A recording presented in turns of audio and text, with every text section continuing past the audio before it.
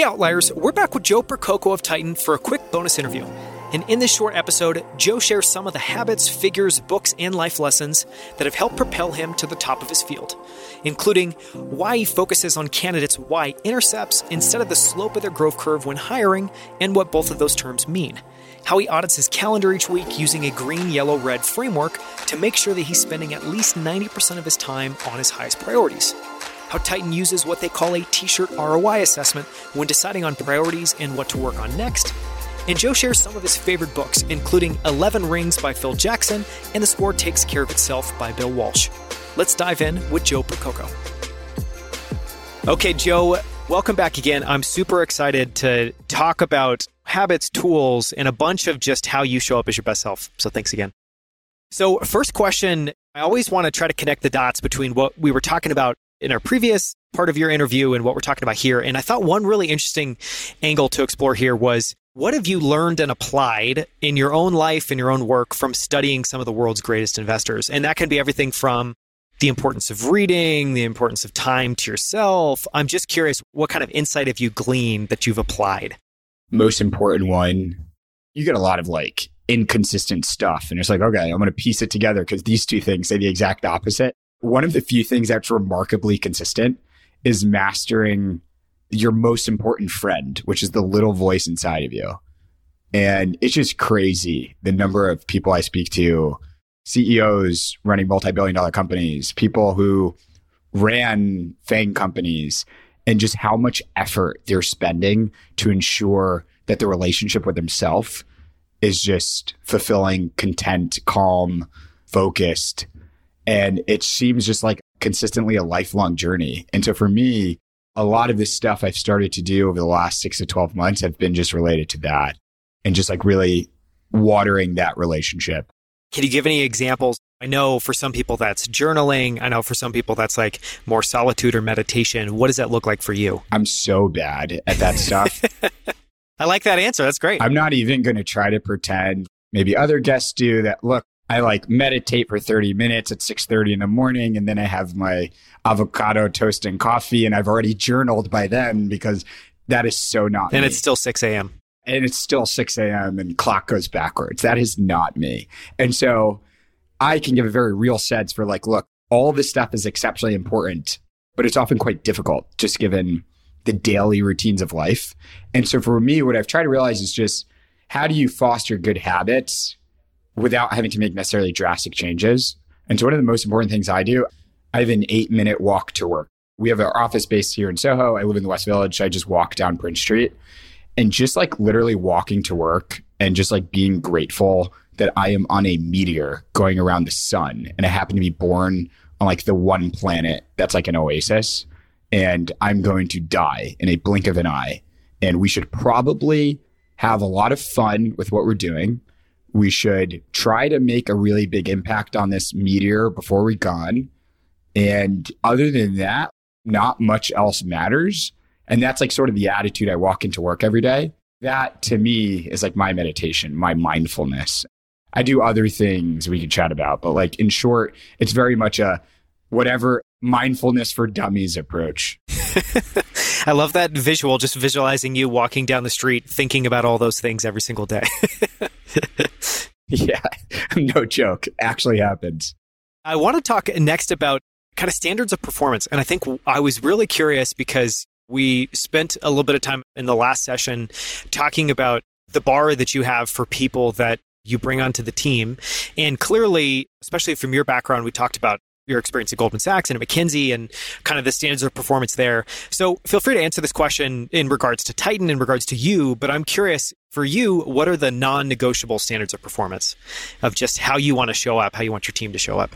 It can be summarized very simply to will, skill, and cultural fit. Non-negotiable. Your will is just Olympian. You have a drive to just put a crater in whatever you're working on. A lot of people use the term killer or like hustle, drive, etc. That truly is for us just probably the most important bar. And what that goes to is just the idea of y-intercept versus slope, which I train a lot of our internal people on this subject internally, which is all else equal, we would prefer someone who had a much lower y-intercept with a much higher slope. And because that's like you're making a bet on time with them, that with training and care, they are going to be next level at their job. I'll give a shout out to, I was interviewing for people with 5 to 7 years of design expertise. We ended up bringing a kid named Kyle right out of college, beat out every other candidate hands down. If one were willing to look through the fact that he didn't have precisely the y-intercept of experience, but his slope was incredible. The other things, skill, obviously you can measure for one specific role. And then cultural fit is just the idea that a job is almost like a matchmaking role. A lot of people are really great. They might not necessarily be great for us. And so how do we ensure that puzzle piece fits together based on our cultural values? Because there's no necessarily global maximum. This is the perfect company in everything they do. It's just a variety of local maximums and different flavors. And so that's a very modest one where I'm so honest in final round interviews saying like, hey, here's who we are. Why don't you share a little bit who you are? And let's see if we found a match. So like those three things consistently show up across like every person we bring on.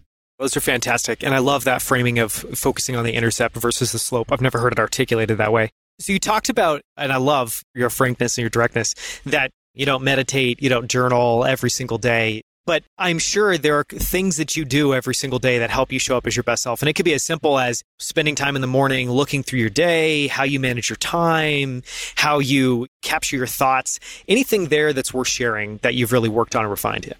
I'm a voracious reader. I'm like insatiably curious. And just in terms of like the information I'm consuming. If I had any anxiety, it would be information anxiety. The more I know, the less I know. So I probably every week will have at least 2 to 4 hours of conversations with people exceptional in their field that are just like really wide ranging. And I have a note-taking tool I use, and I'm just writing the whole time during this convo. So I have this repository because my view is like best in class is offline. Podcasts, convos, books, people, you name it. This like thing called like best in class operating does not exist. You have to piece it together yourself. So in a way, that's like a very like journalistic function that I play every week, like a reporter. I'm here to find out what it is. I love it. I recently recognized, actually because of a journaling thing that my friend, another CEO, made me do, I'm a naturally joyous person. And the things that give me joy all have to do with movement and creativity. I bought a guitar, love playing guitar. I play a lot of soccer.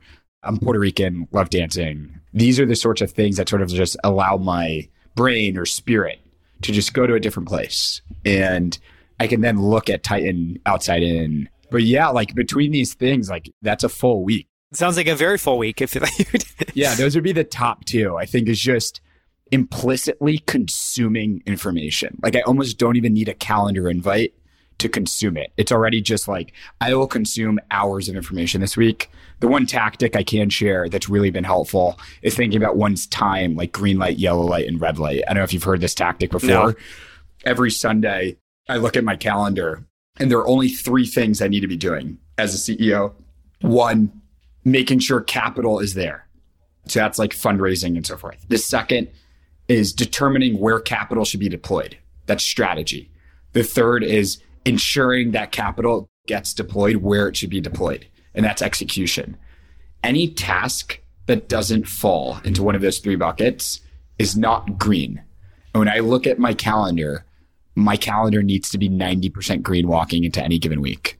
It's so important, or else one can just end up spending their time with all the other tasks. And one of the hardest things is obviously saying no. So oftentimes they say my role is a chief editing officer.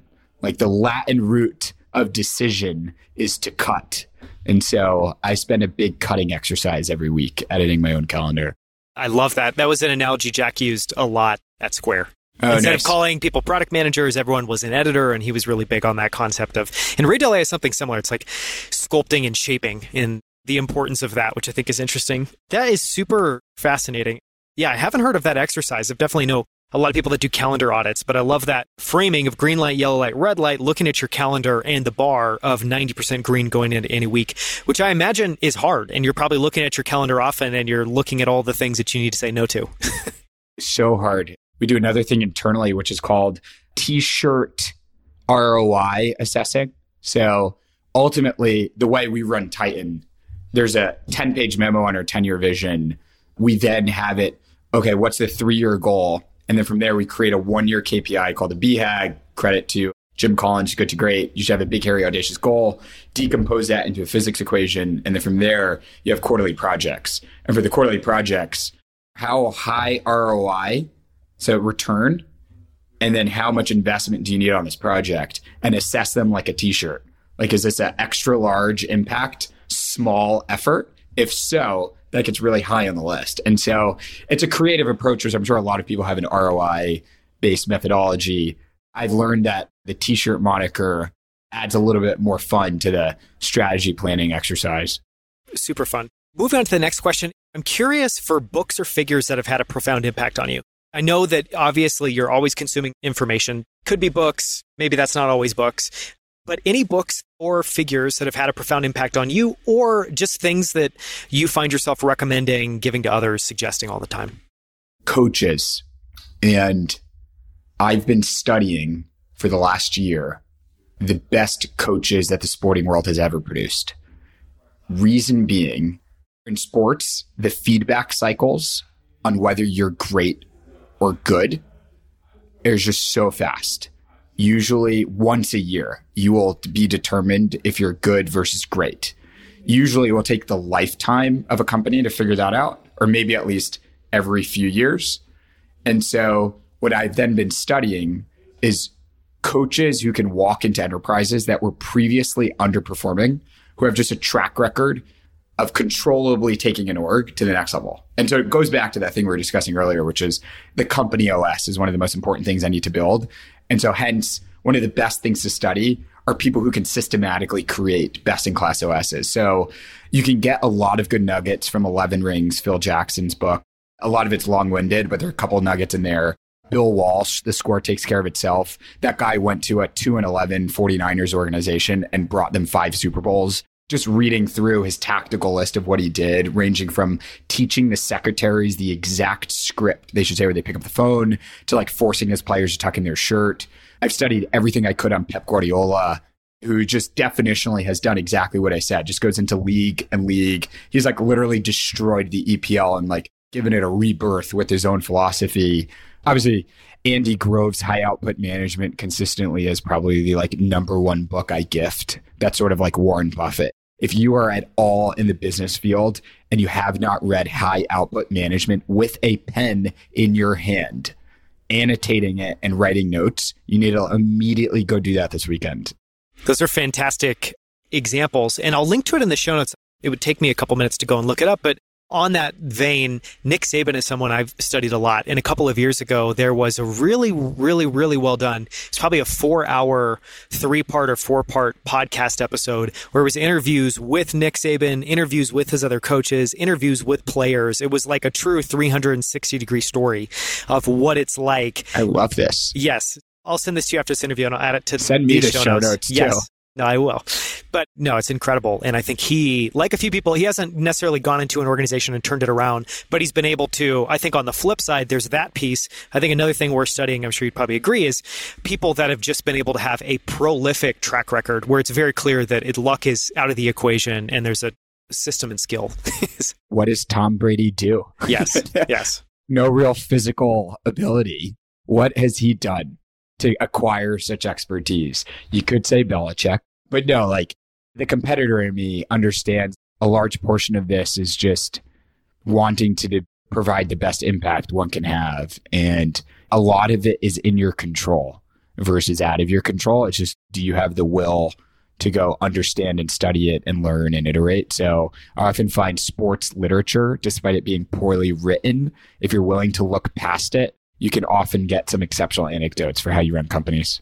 I agree. I want to ask one more question around that, which is sports, it sounds like, have had a big impact on your life, from doing sports early on to studying coaches and teams and using that as just a well of inspiration. I'm curious, from your experiences playing sports, being a part of teams growing up, what has that brought to your mind that has shaped how you show up at work, has shaped how you've built Titan? What is the OS pieces that are kind of encoded deep in your brain from your experience there? Do you mean like tactics or do you mean like principles that like come to mind? Yeah, I think more principles. I think more just like and I think there's everything from a focus on hard work, a focus on being a team, but it just seems to me that there's different principles in sports that some make it to business, some don't. So I'm curious what kind of is stuck in your brain.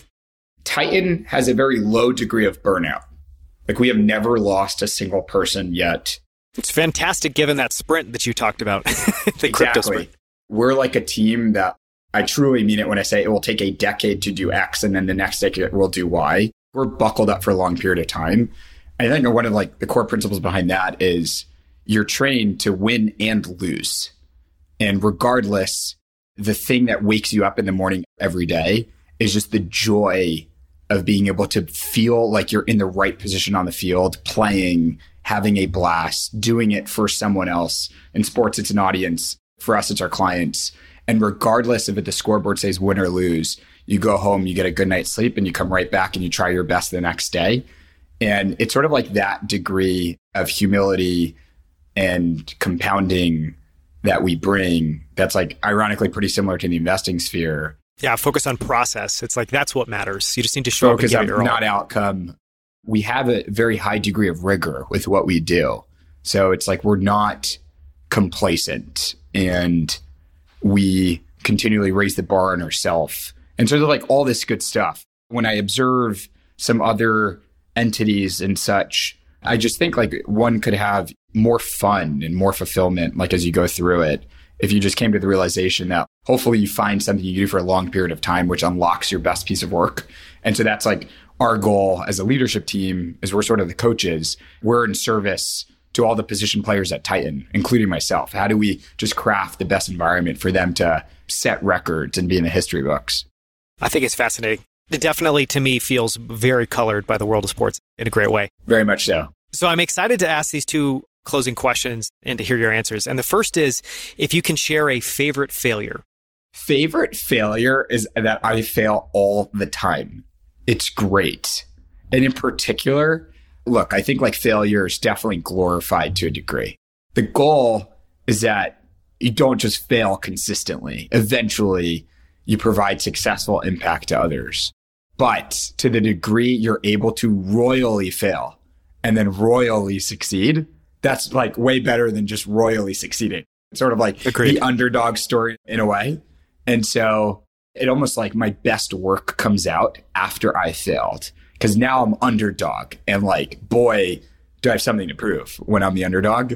And I suppose tying it together, like when we were rejected by the venture community or when I've been rejected by every job, it's sort of like you're being told like, hey, this is great, but I think you can do better. And let's chat once you reach the next level.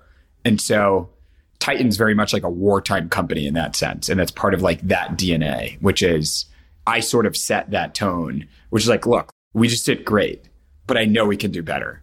And it's not that the org is failing at all. Like the org is doing exceptionally well. I think just that motivation that comes with failure is just like adrenaline 2.0. I love that answer. And just to go a little bit deeper on that, I know that you guys got rejected more times when you were raising your first round of capital than Robinhood. Talk a little bit about the number of times, what that experience was like, and if there was an unlock at the end of that. So I want to make, for any other entrepreneur listening on the show, let's be clear. If you get rejected 10 times in a row, you should go back to the drawing board, revise your pitch, or get more data before you keep doing it again. The failure I'm describing is a glorified failure. In hindsight, I should have totally pivoted process. There's that Einstein quote, or someone has that quote, like, if you keep doing the same thing over and over again and you expect different results, you're an idiot or something. I literally did that until there were no more people to speak to. Thank God, or else I'd have 1,000 rejections in a row. But yeah, just like visualize your alarm goes off. You wake up in the morning, you put on your clothes, do your hair, whatever you need to do. And you're like, today I have a pitch. And you go to the pitch. Today I got rejected. And then you do that again. And you do that again. And you do that again. And you do it again. I almost look back and like, why did I not pivot process? And just, I guess I had stubbornness mixed with courage, mixed with like rebelliousness that I've since learned and gotten more maturity on. But like, nevertheless, It's a fun anecdote for Titan's beginnings, and one that I'm really grateful we had. We never will rest on our laurels. I know what it's like to taste death. I know what it's like to count every dollar. We had like 10 grand in the bank at one point in May 2018, debated shutting down the business. And just like that sort of like taste just doesn't leave you. It's just like always there. Yeah. And it sounds like that engages the underdog part of you that then sounds like maybe you've gotten a little bit more mature about that, but that then boots up this part that's like, I'm going to overcome this and figure this out. I ask in every final round interview still to this day, tell me about a time you're on a losing team. Like I ask it, and not because I'm biased and like, give me a list of your failures, more because pressure creates diamonds. And I know pressure times will come at Titan. I want to see, do you become worse or better? And like, what is that like? How do you bring others together? Because we are in a 13-year bull market or whatever, and everything's going exceptionally well in the technology industry. And my view is the boats that can be the highest when the tide rises, they're the ones who are going to win, and they're going to take so much market share. And we need to be one of those companies. So it's almost like we're prepared for war, even though it's good times. I love it. And you need to have that attitude, I think, in the investment business. Okay, last question. What is your definition of success? Honestly, I realize I could probably have some like cute fortune cookie type thing. Again, I'm just think you're getting the scoop. I'm a very raw, honest, and authentic person. To me, the things coming to mind, impacting others in whatever way one can. So that whether it's a big way or a small way, living fully, minimizing regret, bam, you've done a great job if you did that for a long period of time. Those are like, to me, the variables that matter. I'm curious what yours are. Yeah, it's a really great question. It's hilarious because I haven't really articulated my own, but I think for me, the thing that's been resonating in my mind, and maybe it's cute, maybe it's not, but is that I think part of the definition of success, so there's a bunch of things obviously there. I think when your definition of success, you want it to be something that can include your family, your community, the people that you care about in life, because I focus, like you do, a lot on having an impact in work, but life is much bigger than that. But I think the biggest piece, honestly, and the thing that I've always returned back to that gives me just a ton of hope is this idea that you can always improve. And every single day is a chance to come back and get better at every part of your life, the areas that you're struggling. And I think really the way that I try to think about life is it's a pursuit to become my best self. And if I can achieve that, that will kind of unlock everything else. And the main mantra there is it's all about struggling well. Because I think I think any of us is maybe being a little bit disingenuous if we're saying that I think if you have big ambitions in life, there is going to be a lot of struggle. And that struggle is going to show up daily, weekly, monthly, yearly. And I think there's two ways to think about it. And the two ways to think about it are struggle is something that means that you're off track. And I think the other is no, struggle is pointing the way to the ways that you need to improve yourself. And I've always just found a lot of inspiration from that perspective in life. For many different reasons, you can tell why I agree and really love that definition for sure. Well, this has been fantastic. Thank you again so much for the time. I think what you're building at Titan is super different than what's out there in the business. Super compelling. I love the vision of this ultimately being the conduit for anyone that wants to manage other people's capital to be able to reach kind of an audience, I think, that is interested and excited and wants to use that to unlock. So thank you so much for your time, Joe. Really appreciate it. Thanks a ton for having me. This was a lot of fun. If you haven't already, listen to episode 38 to hear more from Joe Percoco of Titan. For links to everything we discussed, as well as our notes and takeaways from the episode, visit the show notes at outlieracademy.com/38. At Outlier Academy, you can find more conversations with incredible guests like Scott Belsky, Kevin Kelly, Erlang Kagi, Paula Ferris, and Mark Sisson. You can also sign up for our free weekly newsletter, Outlier Debrief, where every week on Friday, we share a few highlights from the latest episode with a few of our favorite books, quotes, articles, headlines, and moments from that week. Thank you so much for listening. I'll see you right here next week on Outlier Academy.